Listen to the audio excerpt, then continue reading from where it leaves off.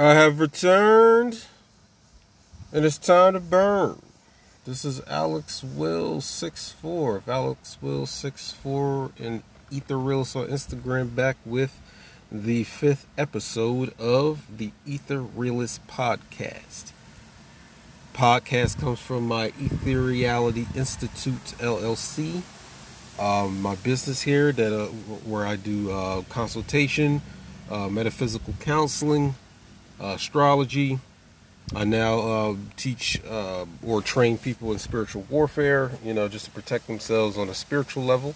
I have my books here that I've written, spanning back, I guess, if you want to add in the second edition, back to 2009. So all those things and services there. I also have my essays and everything. You could go to my Linktree account.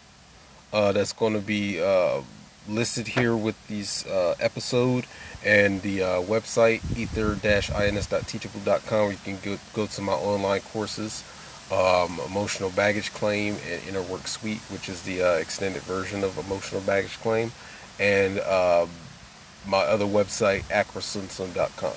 So yes, I told you in the previous episode 4, we was talking about sex and species. I told you I was coming back to do a part 2, because we ain't done yet. It may even be a part 3, but it may be down the line sometime. I don't know. It depends on... I'm doing these episodes as I'm being inspired to do them. Because I don't want to do it where it's like, oh, every Thursday or every Tuesday and Thursday or every Friday I come... Nah. This, you have to understand inspiration. Inspiration doesn't work on those strict or those structured time frames or schedules that humans do here on Earth. You never know when you're going to get inspired to speak about something or create something or do something. So that's when I go in with these episodes, and everything else I do is all based on me being inspired to do it. So sex and species, getting back into it. Yeah, so previous episode, we were speaking about the secret link between alchemy, sexuality, genetics, chemistry, and how the secret key to this whole alchemical thing, or this thing people talk about alchemy, is its microcosm. It's a microscopic venture or adventure into, our cells, our proteins, our DNA. Because you gotta go by the whole connection of, if you're talking about, Isis Thesis and the Balls of Fire, written by the Judy K. King author, where she talks about or reveals how the hieroglyphs and the Medu Neter, the Netzeru, or the Egyptian gods and goddesses or whatever, and the Egyptian figures in mythology are all a representation of what's going on at the molecular genetic level of each being, and how there's a process of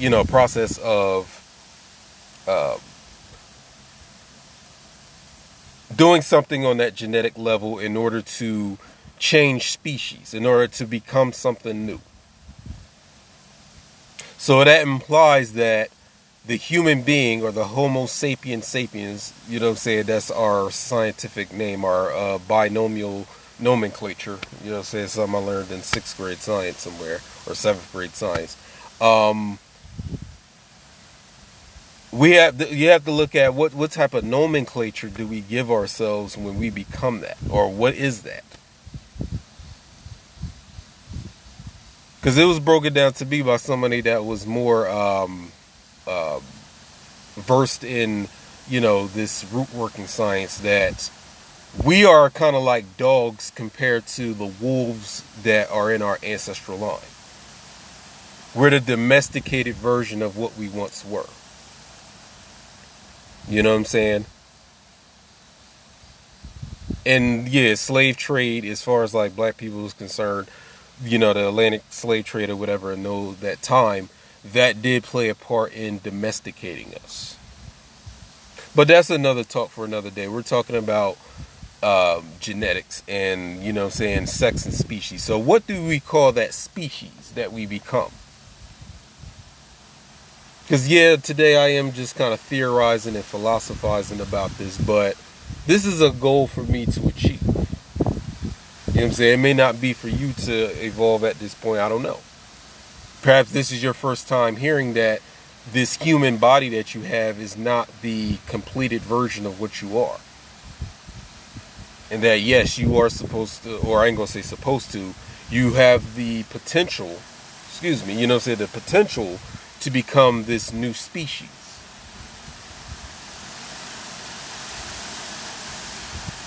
Yeah, the potential to become it.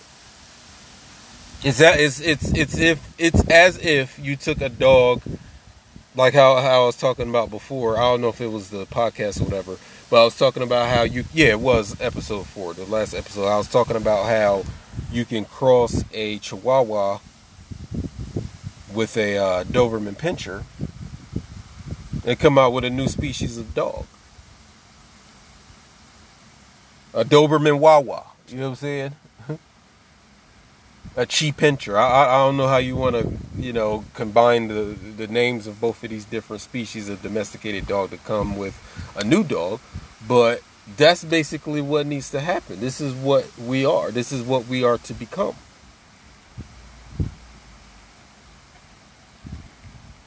Which is one reason why, I don't really have that much trust for mainstream science. Because they will omit things that they find. When you study Western Greco-Roman science, you're not getting the whole picture of what they're not giving you everything that they have done experiments on. They're not telling you that. Now, they'll wait 20 years down the line before they reveal something to the public. Like to make it public knowledge that, yeah, we did this experiment and this is what we found. The stuff where they're talking about quantum science, this is probably stuff that they found out a century ago. And only now did, whoever was the gatekeepers of this type of science or this study into science or this, this mainstream community of science, only now, or in the past couple of decades are they revealing these things to us. So if you're just going by what they're talking about as far as genetics, chemistry, biology, and whatever other science you can come up with, you'll probably be years behind how far they are along in what they're studying. Because there's a lot of independent scientists out here. Like they're not attached to any type of like college or university, because usually scientists are backed by or sponsored by the university that they graduate from or that they're going to school, where they're going to school at. And then, they apply for these various government grants and grants from different corporations and partnerships with different corporations or wealthy people to fund their scientific study or their excursions or their explorations. You know what I'm saying? So when you see, like for example, when you see scientists over there in Egypt still uncovering artifacts from Nile Valley civilization, someone paid those. If those scientists aren't well off to pay that, it's just like watching the Jurassic Park movie. Like the first movie, they showed you how, the dude that owned Jurassic Park, he pretty much paid, the main characters to come to that island to do those studies and to, excavate and do whatever he paid him to do. So that was a billionaire guy. So this is what they go out and do. So if you're an independent scientist, for example, you may have come up with or found so many different things, but as far as publishing it, as far as getting it out into public channels and networks, you're probably going to get run into a wall. Because whoever's gatekeeping the science of it will be like, nope, we're not putting that out in the public. We're not making that public knowledge. And a lot of times these scientists, whether they are independent or do work for someone or a school or a university, they can get ostracized. They can get blackballed. They can get dismissed as pseudoscience. They'll throw that word around, pseudoscience, if they don't want the public to believe or accept that something has been discovered scientifically. They'll do that. They'll say, oh, well, that person, he's pseudoscience. That's pseudoscience. They'll do that. Meanwhile, in their secret societies, they know all about what they just called pseudoscience. So be careful of that. So the reason why I'm saying that is, what if these people also found out that you as a human being, so-called, can evolve, or using that word in quotation marks too, evolve into a new species of a new creature, a new species. And I'm not just talking about crossing your DNA with, like, I don't know, like they doing some sort of genetic mad scientist engineering where they're crossing your DNA with like a cat or a dog or, a fish or whatever. I'm not talking about that. I'm talking about a natural evolution. Because if going back to X-Men, which X-Men is kind of like one of the most excellent examples of genetics, even though they don't really, like I said, they use that type of story within the comics to kind of like reveal things that, they wouldn't put out into, any type of scientific public journal or something like that. They'll use like X-Men or some other superhero or some other movie, so they'll put that stuff in science fiction, so that you'll look at it as fiction. It's just like what the little white dude was talking about in The Faculty. We don't second guess the shit that they call science fiction. What if a lot of that ain't even fiction? I mean, I just was talking about a couple episodes ago about the midichlorians and how they basically changed the word up, and it looks just like the word mitochondria. And in that movie, they told you, or that Star Wars movie, they told you what these midichlorians do. But you'll never know that if you were just studying mitochondria in Western mainstream science, where they have gatekeepers. They put it into fiction. So going back to what my main point is, what if you are to become a new species and you don't even know it? What if they're making every effort possible to make sure you do not become that new species? Because the reason I brought up X-Men is because one of the recurring themes in X-Men is humans being afraid that they are not the top of the life form chain. I ain't gonna say food chain, but the life form chain. Like, they're not the most advanced organism in existence. So when you come across these mutants, for example, like Professor X or Jean Grey, Wolverine, Cyclops, Apocalypse, like, this is a threat to the regular human. Because there's a more advanced creature out there, more advanced than him, as the human being. You got, what I'm saying, if we just take a dive into that science fiction or that comic book fiction, we got people that can blast lasers out of their eyes. We got people who can move things with their mind and hold the Phoenix Force, like with Jean Grey, Dark Phoenix. Or how they say, like, within that storyline, like how Professor X, is one of the strongest or most powerful psychics in that universe. What if that's your next step in evolution? Hell, they even came out with an X-Men Evolution animated series, which is, I would recommend people watch that, by the way.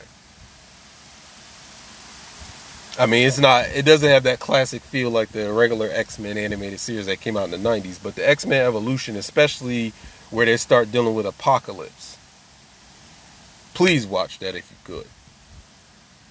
You know what I'm saying?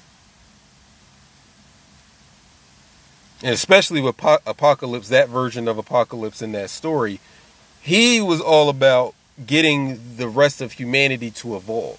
So his whole grand scheme was to activate what is called the X gene within humans and turn them all into mutants. So his whole thing was like, it's time to jumpstart the evolution for human beings into a new creature, into a new species. That was his whole thing.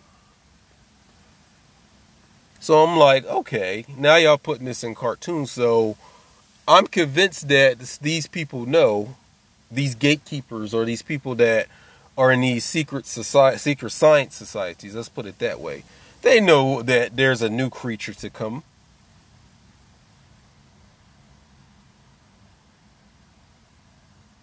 Because there's a lot of focus on genetics nowadays. in microscopic organisms. For example, coronavirus or COVID-19. So nuclear war is something that you don't fear as much as COVID-19 now. Because nobody was really fearing no nuclear. Nobody really fears nuclear war. You know what I'm saying? Because you had to have it happen to you for you to even start to fear something like that. It's not going to scare anybody. You know what I'm saying? It may scare people who already had been affected by the bomb. You know what I'm saying? Like you go to Japan, but, you know, with the whole Godzilla thing. But here, we're not afraid of no nuclear war. Who cares? We already know that these nations are bluffing anyway. That's not really scaring and keeping anybody in check. So you need something that, you know, you can say someone has a bug. Something invisible, something that people can't even see with their naked eye is causing people to get sick and die, according to their media. So with this focus on things on a microscopic and a microbial or microcosmic level, it stands to reason that there may be a plot or a conspiracy, not to be a theorist about it, but a conspiracy to keep our genetics at a certain level where it doesn't rise above that level or go to another type of species. I.e., they're halting evolution. So if you talk to any new age person right now, and this is what they, you know, I would agree with them with, is that we're entering a 5G universe or a 5D dimension or transformation of the existence that we're in. We're elevating. So if you have millions and millions of people that are supposed to be elevating and supposed to be evolving and ascending to a new height, that's a threat to the system keeping us, or any type of government or colonization systems at play, kind of trying to keep us, you know what I'm saying, locked down. That's a direct threat. And then again, going back to X-Men, that's one of the things that they put in that storyline. How humans are afraid that they are not the most advanced creatures in the universe or the cosmos. In that sense of underlying fear and threat that there's something more advanced than you that could do you the same way that you do lesser animals.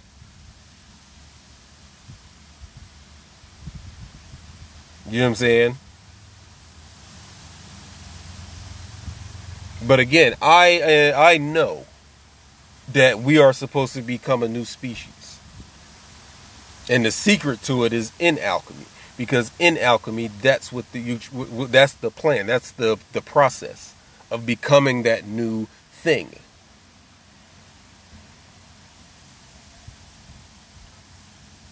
If you look at something as simple as a nursery rhyme, Humpty Dumpty sat on a wall, Humpty Dumpty had a great fall. All the king's horses and all the king's men couldn't put Humpty back together again. That's esoteric. That's occult. Because it's referencing the fall of man. And how he broke into a few different pieces. And now he must get back his pieces to become a complete species of what he's supposed to be again. Because in the last episode of this podcast, I was talking about how your genome and another genome of a microscopic creature that's having a symbiotic or endosymbiotic relationship with you right now, those genomes are supposed to cross. Notice the word I said, cross or merge. In X-Men, they talk about an X gene. What is an X but a cross? Who was sacrificed or who was killed on a cross, or what is depicted, or who is depicted being, you know, put on a cross? Christ.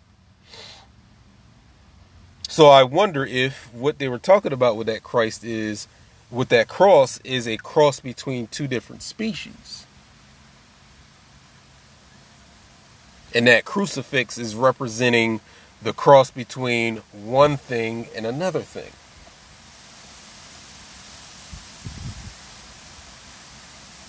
Perhaps the horizontal part of the cross represents our DNA, and the vertical line on the cross represents another creature's DNA. So it's crossed together. You ever heard of cross-pollination between plants and flowers? I remember it when I was in 6th grade in high school. We had to learn about Gregor Mendel, who was said to be the father of modern genetics. You know, in the white Western Greco-Roman world, he's the father of genetics. He came up with that Punnett square where you have capital TT or on the top of the square, and then capital B and lowercase b on the vertical side of the square. It's like a 4 squared square. You probably heard of this Punnett square, and then you would just like bring the different the T and the lower. You'll just look up Punnett square. I don't know how many of you have ever paid attention in middle school or intermediate school science, but we learned about this whole thing about cross-pollination. If you cross-pollinate a white flower with a red flower, you're pretty much going to get a pink flower. That's the new species of flower. So you really think they stopped at flowers? You just think they just do cross-pollinations with, or cross-genetics with just things of the plants? Or the plant kingdom? You think they don't go over to the animal kingdom and do the same thing?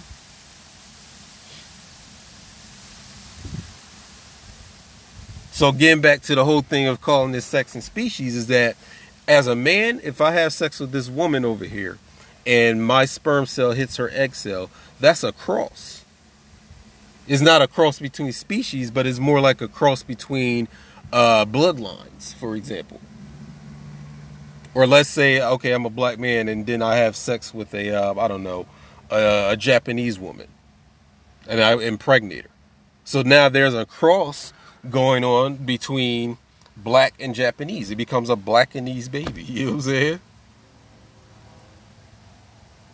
I mean, we already know that black genes are the dominant trait. So, you know what I'm saying, it's not really a cross where it's like, you know, a 50-50 cross. It'll probably be more like maybe like an 80-20 cross based on the dominance of my genetics versus this Japanese woman's genetics. So the baby is not going to come out more light-skinned than dark. It's going to come out darker than light-skinned. You know what I'm saying? So we already know about that type of crossing. You know what I'm saying? 23, according to canon genetics, you know what I'm saying, or the regular central dogma of genetics, 23 of my chromosomes and 23 of her chromosomes come together to create a 46 chromosome new baby. A Blackanese baby. And it doesn't even have to be where we're going across different ethnicities. It could be me as a black man and then another black woman.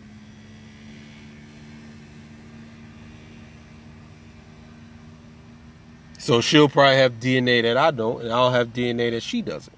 Even though you can say that we all kind of go back to common ancestors, though. You know what I'm saying? So what if it's just really incest, but it's just is like very far removed? You know how they say like you're a cousin, but you're a far removed cousin, like you're a second or third cousin. Well, what if this woman that I had sex with and made pregnant and had a baby with? What if she's my 8,226th cousin? You know what I'm saying? That far removed. So then we come together again and then we cross. It's the sperm of the genetics of my sperm versus with the genetics of her egg. Crossing. But what if are we talking about species crossing though? Because the first thing I would think when you hear that, the first thing that I would think about is the island of Dr. Moreau. You know what I'm saying? That movie with Marlon Brando and Val Kilmer came out in the 90s. And this mad scientist had an island out in the Pacific or wherever he was on that island, and he was just really being a mad geneticist, just really crossing DNA with different animals, human DNA with all these different creatures, coming out with these Frankenstein monsters, these quote unquote abominations.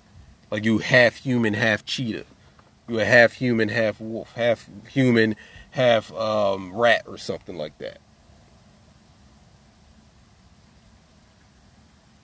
So I think that's kind of like a gross reflection of what I'm talking about. Like that right there would be malignant. That would be cancerous. That would be unnatural. But what if we're talking about a supernatural type of gene splicing? You use that word, splicing. What if all the genetic engineering and gene splicing they do in all these laboratories in the Western world or wherever they do it is actually just a gross reflection of what's supposed to happen on the supernatural level in the microcosmic part of your being?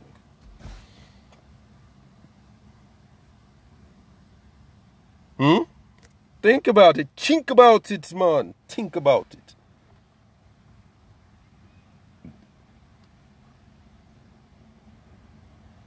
And what I'm saying is alchemy is exactly that. That's exactly what alchemy is. Because didn't we just establish that genetics comes out of alchemy? If it did not, why would this author Judy K. King put a whole, few chapters in her book talking specifically about alchemy and how it relates to the genetics? And if you just go back and look at all those alchemical illustrations, perhaps what you're looking at is inside of a cell.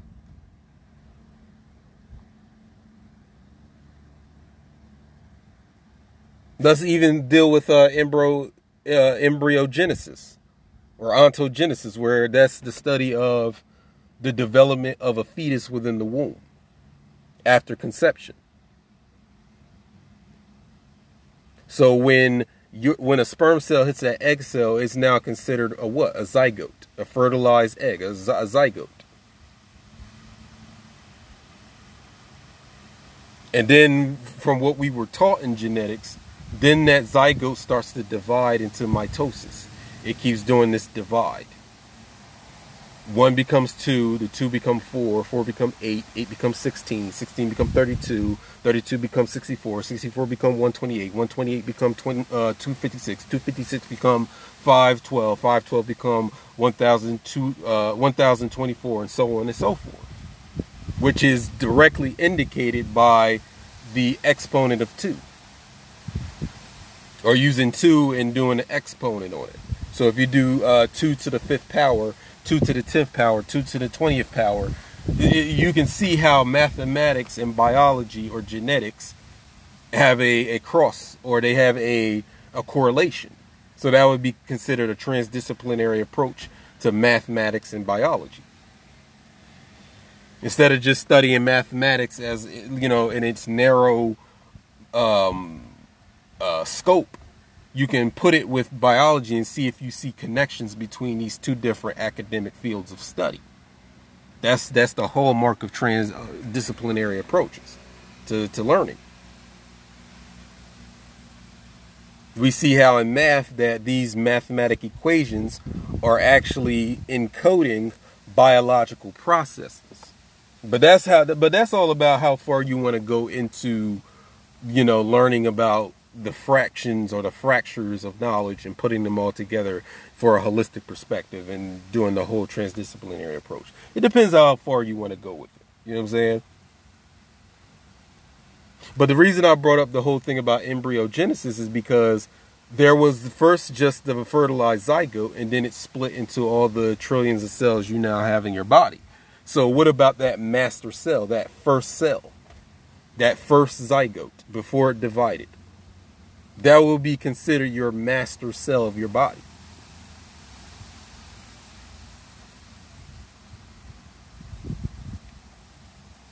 That's the master cell. So when you look into alchemy, and when you study these, because a lot of these illustrations are usually enclosures, meaning that it's depicting something within an enclosure, whether it be a beaker, like a science beaker, or a circle is usually something is usually enclosed in a circle or enclosed within the zodiac circle. There's always some sort of enclosure of the illustration. Why is that?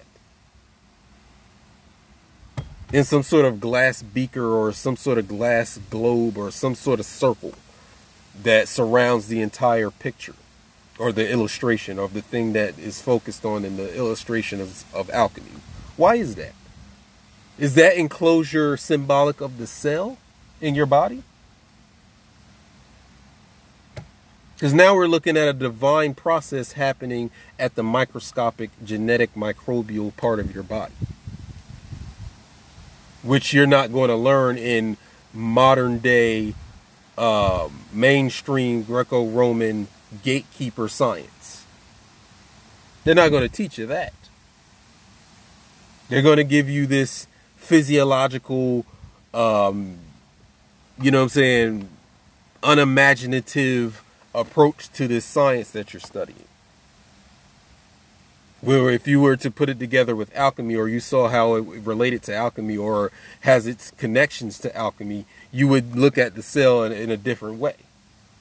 Whatever the depictions that they're giving you of these microscopic organisms isn't the correct way to look at it.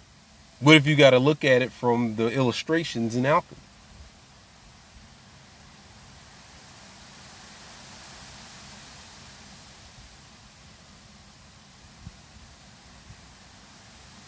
Because look at the phoenix. The phoenix is one of the most common symbols in the alchemical process.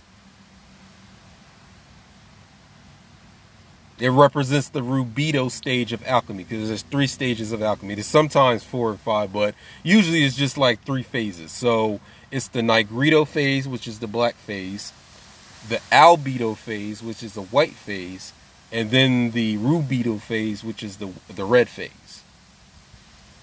So the phoenix, so you have a crow representing the black phase, swans represent the white phase, and then the phoenix represents the red phase. So what does the phoenix actually mean? What does that actually entail? What does that actually, what's going on with that? What does that actually symbolize? Because we always say like the phoenix, represents something being reborn from the ashes. Like something, rebirth, regeneration, resurrection from the ashes, right? But what's being resurrected from the ashes? What does that really look like?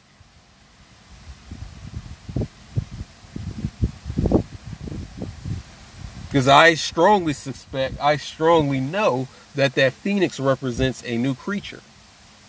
It's a new thing. And then they even have the symbol of the double-headed phoenix, which actually adds more meaning to what it is. Because if you look at it from the perspective of a double-headed phoenix, it means that there was 2 different things that were merged into one, that were spliced together, that were cross-pollinated, that were crossed together. Let's go back to mathematics again. Because they made you do your time. You had to memorize your timetables, right? 2 times 2, 4. 2 times 3, 6. 2 times 8, 16. 3 times 9, 27.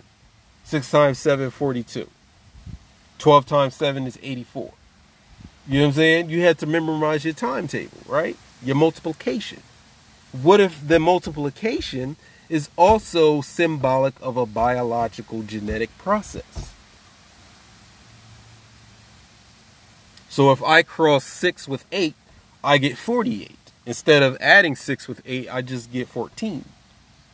So there's something going on where, instead of adding these 2 integers together, which is 6 and 8, to get 14, we do another process to cross them together.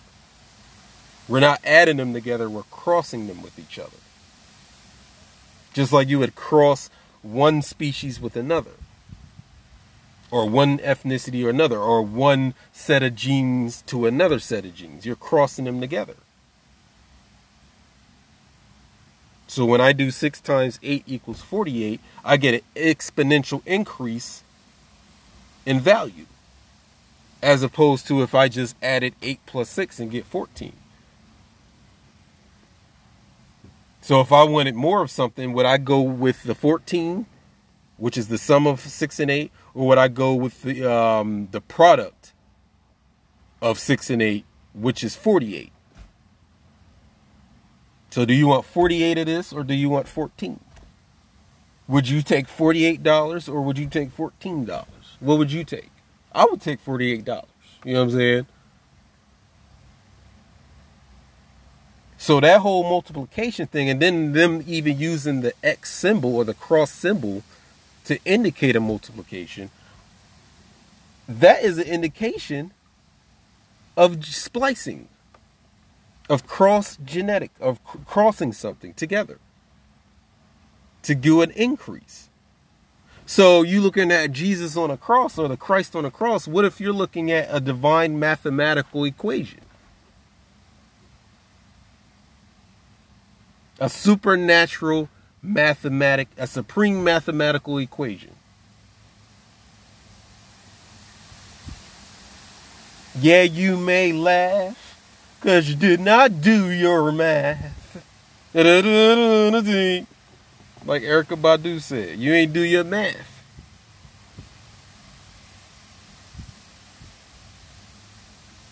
And I'm gonna do a spiel about the nation of gods and earths too, because that Erykah Badu song "On and On" is actually a Nations of God, a 5% song. I was born underwater with $3.06. That's $3.60. That's $3.60. She's talking on some 5% information. You know, you gotta do your 360, you do your 120, and your 120 to become 360 degrees of perfected knowledge. What degree you on, God? You know what I'm saying?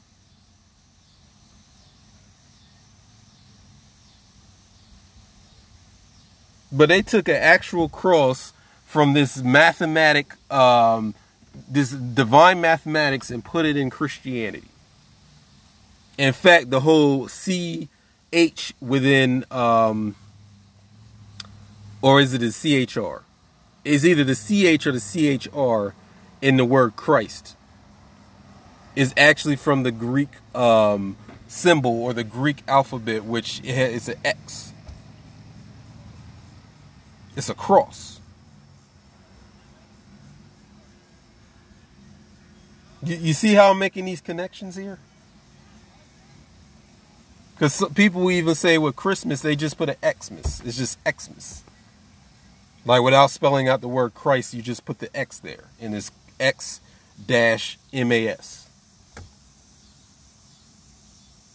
Is this universe not on the principle of mathematics?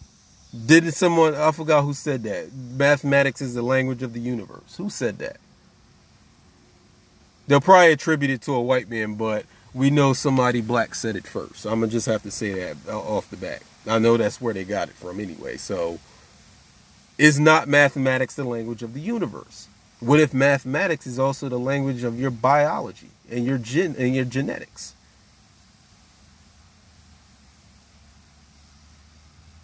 So if I cross 8 with 6, I get 48. What if I cross human DNA with this divine microscopic creature's DNA and get an exponential increase in the new creature? Because the phoenix also represents immortality. It represents a permanent phase or a permanent cross between the lower half and the upper half. Look at the Star of David. That's the same thing. It's a cross. It's a cross between the upward triangle and the downward triangle. It's a cross. You want to deal with the New Age stuff? Let's deal with the New Age stuff. Your lower self and your higher self crossing together. Look at the centaur. The centaur is a representation of that in Greek mythology. It's your higher self, your higher thinking, mental man self, and then your lower horse, instinctual, primal self. It's a cross.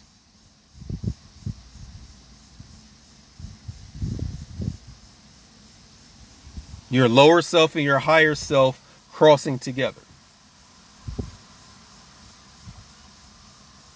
Look at the rebus in alchemy, the symbol of the rebus, where the rebus is usually shown as a man and woman a man's head and a woman's head on the same body, just like the double-headed phoenix.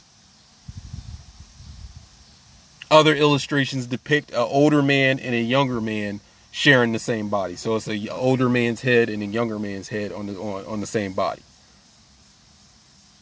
So what is this? What is this connection? What is this thing? This rebus? What is it representing?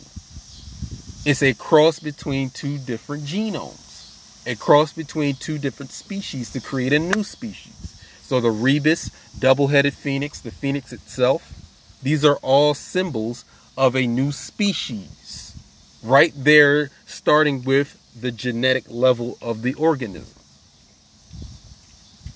So when you have sex and you impregnate a woman or get impregnated by a man, what's actually, that's a symbol that symbolizes the cross between the human DNA and the divine DNA of the other creature DNA. So sex is a symbol of a evolvability or an evolvability of the human species. We are incomplete at this moment until we cross genomes with that microscopic creature within us to become the new thing, the new species. That is the actual drive in your body, the instinct to merge, the urge to merge.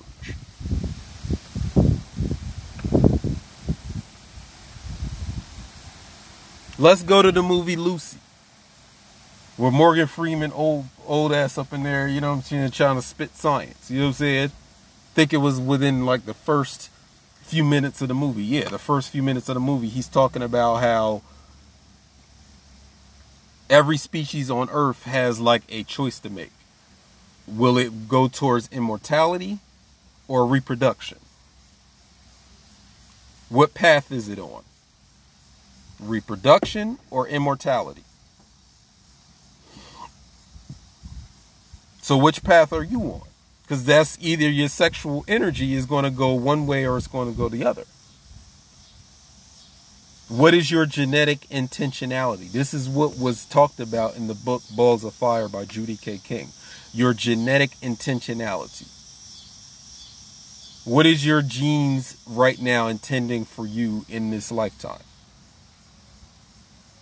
Because if you're not going to achieve immortality, you're pretty much going to use your sexual energy to reproduce yourself with the opposite sex. And that's a form of immortality because you get to be continued. Your genetic information is continued in your offspring, or at least half of it is. So half of your genetics get to go into your offspring. So by that, it's almost like passing the baton. Like technically, when you give birth, you can now die.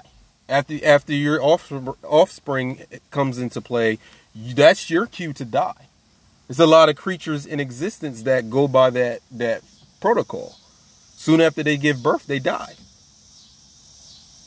They don't exist after the birth of their offspring. They die off. Because it would seem excessive, wouldn't it? It's like, okay, I just gave birth to my offspring. What more do I have to do? I just passed the baton on. But obviously for us in the human society or our human species, we don't do that. Not for the most part.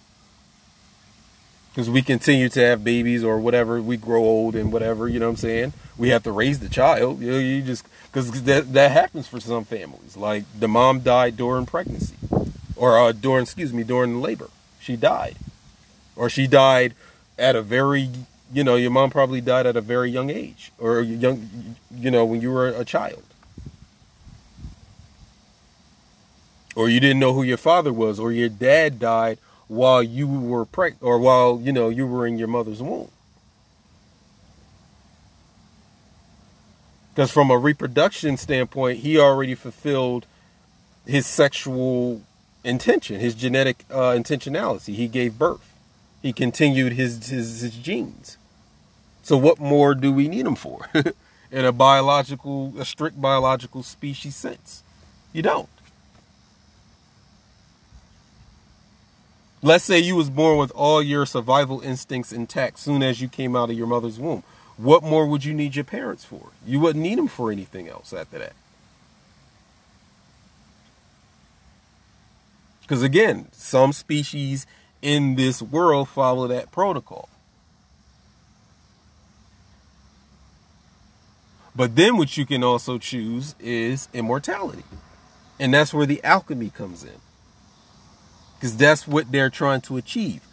When they talk about the universal medicine or the elixir that gives eternal life.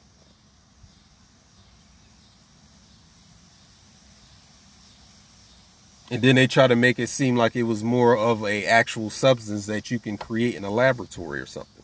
What if I told you that the laboratory is your body? So you go from the laboratory in the microscopic levels of your body to the brick and mortar laboratory out in a science lab somewhere, where there's genetic engineering going on in both levels of reality, or both levels of existence. So even in this day right now, they're trying to find out a way to extend human life, anti-aging products, anti-aging type of applications. What food should I eat so I can live longer? What drugs should I take so I can live longer? What is the key to immortality? What is the true fountain of youth? These scientists are out in these laboratories trying to find that out. And doing it in a malignant way, in a gross way.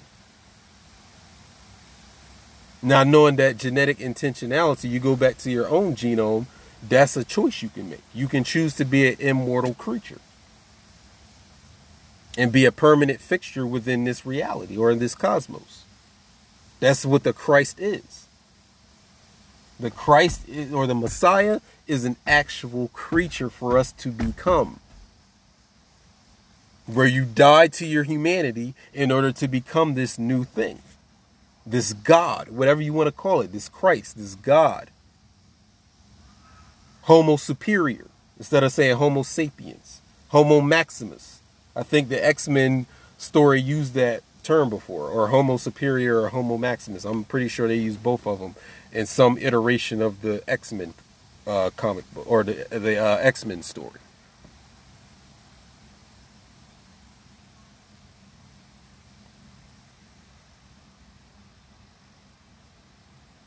Even with when I was talking about X-Men Evolution, that animated series, I think is now on Disney Plus that I've seen it.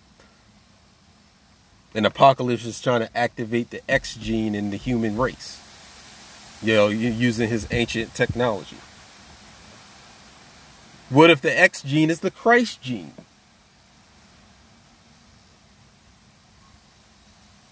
Why would they call it X gene? Why would they call them X-Men? We're talking about Christs here. Because you think what the Christ is what Christianity told you it was, didn't you? You use that theology, that theological context that they gave you to see, or to know what is a Christ. That's a species of being. And so the X-Men are the Christs. They are the new creature. That, you know what I'm saying, within that storyline, the humans of the world fear and hate.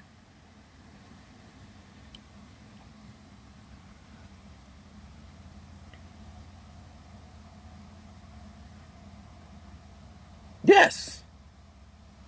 So if we extend the metaphor, you know how, you know, people know about Stan Lee creating Professor X to be like a Martin Luther King type of character, and Magneto, Eric Lyncher, within, you know, X-Men to be based around Malcolm X.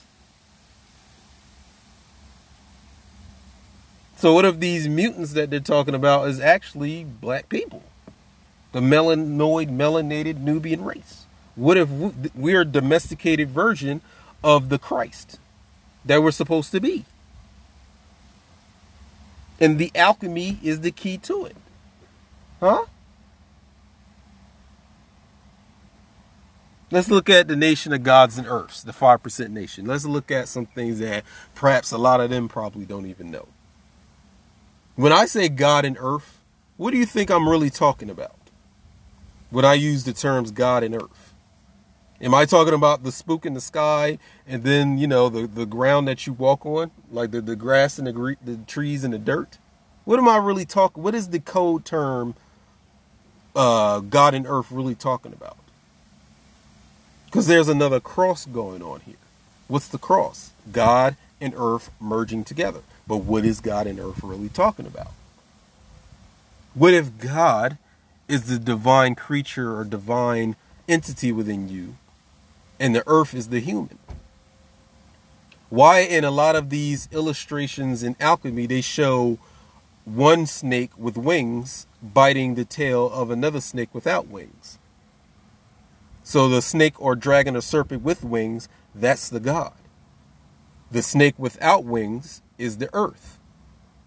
Because wings represent spirituality. It represents the spirit realm. Wherever you see wings in any type of iconography or any type of artwork or any type of religion or whatever, the wings represent the spirit realm. It represents the highest level of matter. So the highest level of matter is energy, and the most condensed form of energy is matter. So when you see that depiction, is usually the Ouroboros, where it's like a double dragon Ouroboros. It's the top dragon has the wings, and the bottom dragon doesn't have wings. What do you think they're talking about? The spirit being and the earth being crossing together, coming together. There are genomes or genetics merging together. So the nation of gods and earths is really a secret meaning about our genetic immortality or our genetic intentionality to become this God creature. So when they talk about the sons of God having sex with or mating with the daughters of men, they're talking about this divine creature crossing genetics with this earth creature. We are the Nephilim, or at least that's what we are to become. That's us, the God creatures. Because when they say nations of gods of earth, they're, you know, for their meaning, they're talking about the men and women within the black race or just within their organization. But this is how we understand what the divine feminine and the sacred masculine is all about. Your body, the human race is feminine. You are a physical being. That means you are feminine. If it's physical, it's feminine. If it's spiritual, it represents divine or sacred masculine. Go back to the triangle. Go back to the Star of David. They keep calling that the Star of David when it's a Merkaba. Look at the Merkaba.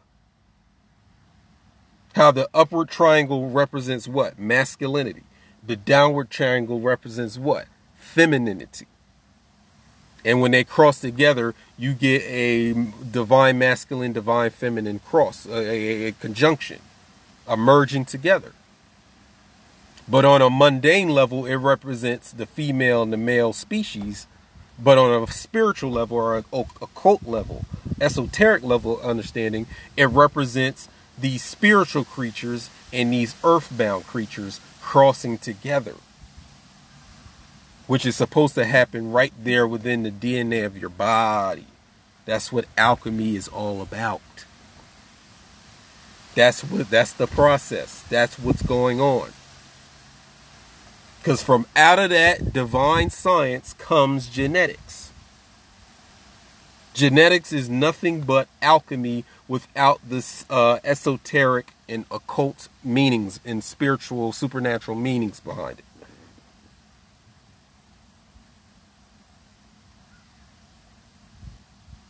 That's what's going on. That's what's happening in the process of alchemy. That's the true alchemy.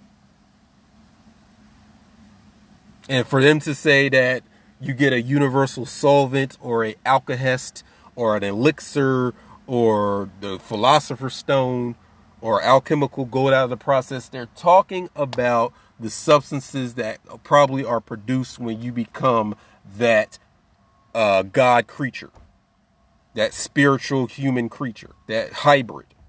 And we already said in this book, Balls of Fire, A Science of Life and Death, right there on the first page of the book, talks about a quantum hybrid. Quantum being another term or a code term for divine or spiritual or supernatural.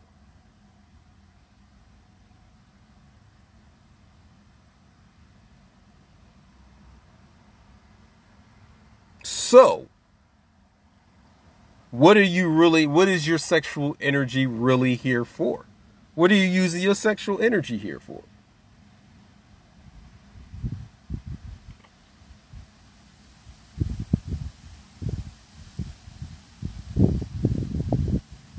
Looking back at the alchemy, when you see the man and the woman sharing the same body and it's two heads, it's a man's head and a woman's head. And then I also told you that some depictions have an older male head and a younger male head. Is that somehow something about homosexuality? Is that what that means? No, it doesn't mean that. It's a secret code for a genetic merging of two different species. One species plays the female role, the other species plays a dominant male role. So that spiritual species plays that dominant male role. Our human DNA or our human genome plays the female role.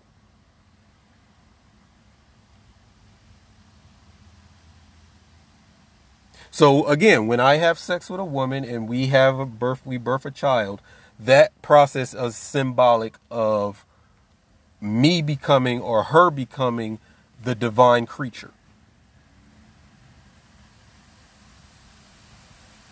So alchemy is actually the sacred sex. That's sacred. That's the sacred sexual exchange. That's the sacred energy exchange. Otherwise, you get the savage energy exchange where I can just bust a nut in this female right now. She can get pregnant and have my child. Tantra. We can even have a whole episode talking about Tantra. So there may even be a Sex and Species Part 3 of this podcast where we just talk about Tantra and how that's really about this science, because Tantra is almost always related to alchemy.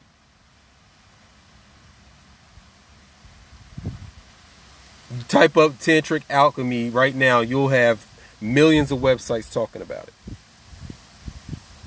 Or tantric yoga. None of this is about having sex with another person or stretching your limbs out so you can be more flexible.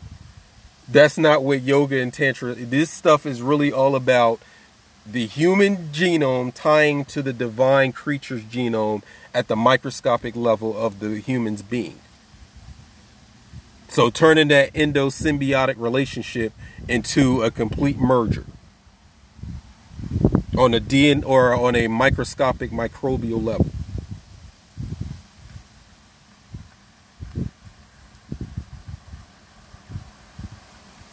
So let me just end it right here because we almost at the 60-minute mark. This is Ether Realist Podcast with Alex Will 64. Catch me on my website, ether-ins.teachable.com. Go to my link tree /AlexWill64. You can cash at me at $AlexWill64. my website, acrosunsum.com. Sign up for spiritual warfare training. Protect yourself from any type of spiritual attacks or any type of spells, hexes, curses, or whatever. You can protect yourself on that level. We gonna do a part 3 with sex and species. I'm just letting you know right now. You know what I'm saying? We're gonna teach you how you should be out here using your sexual energy.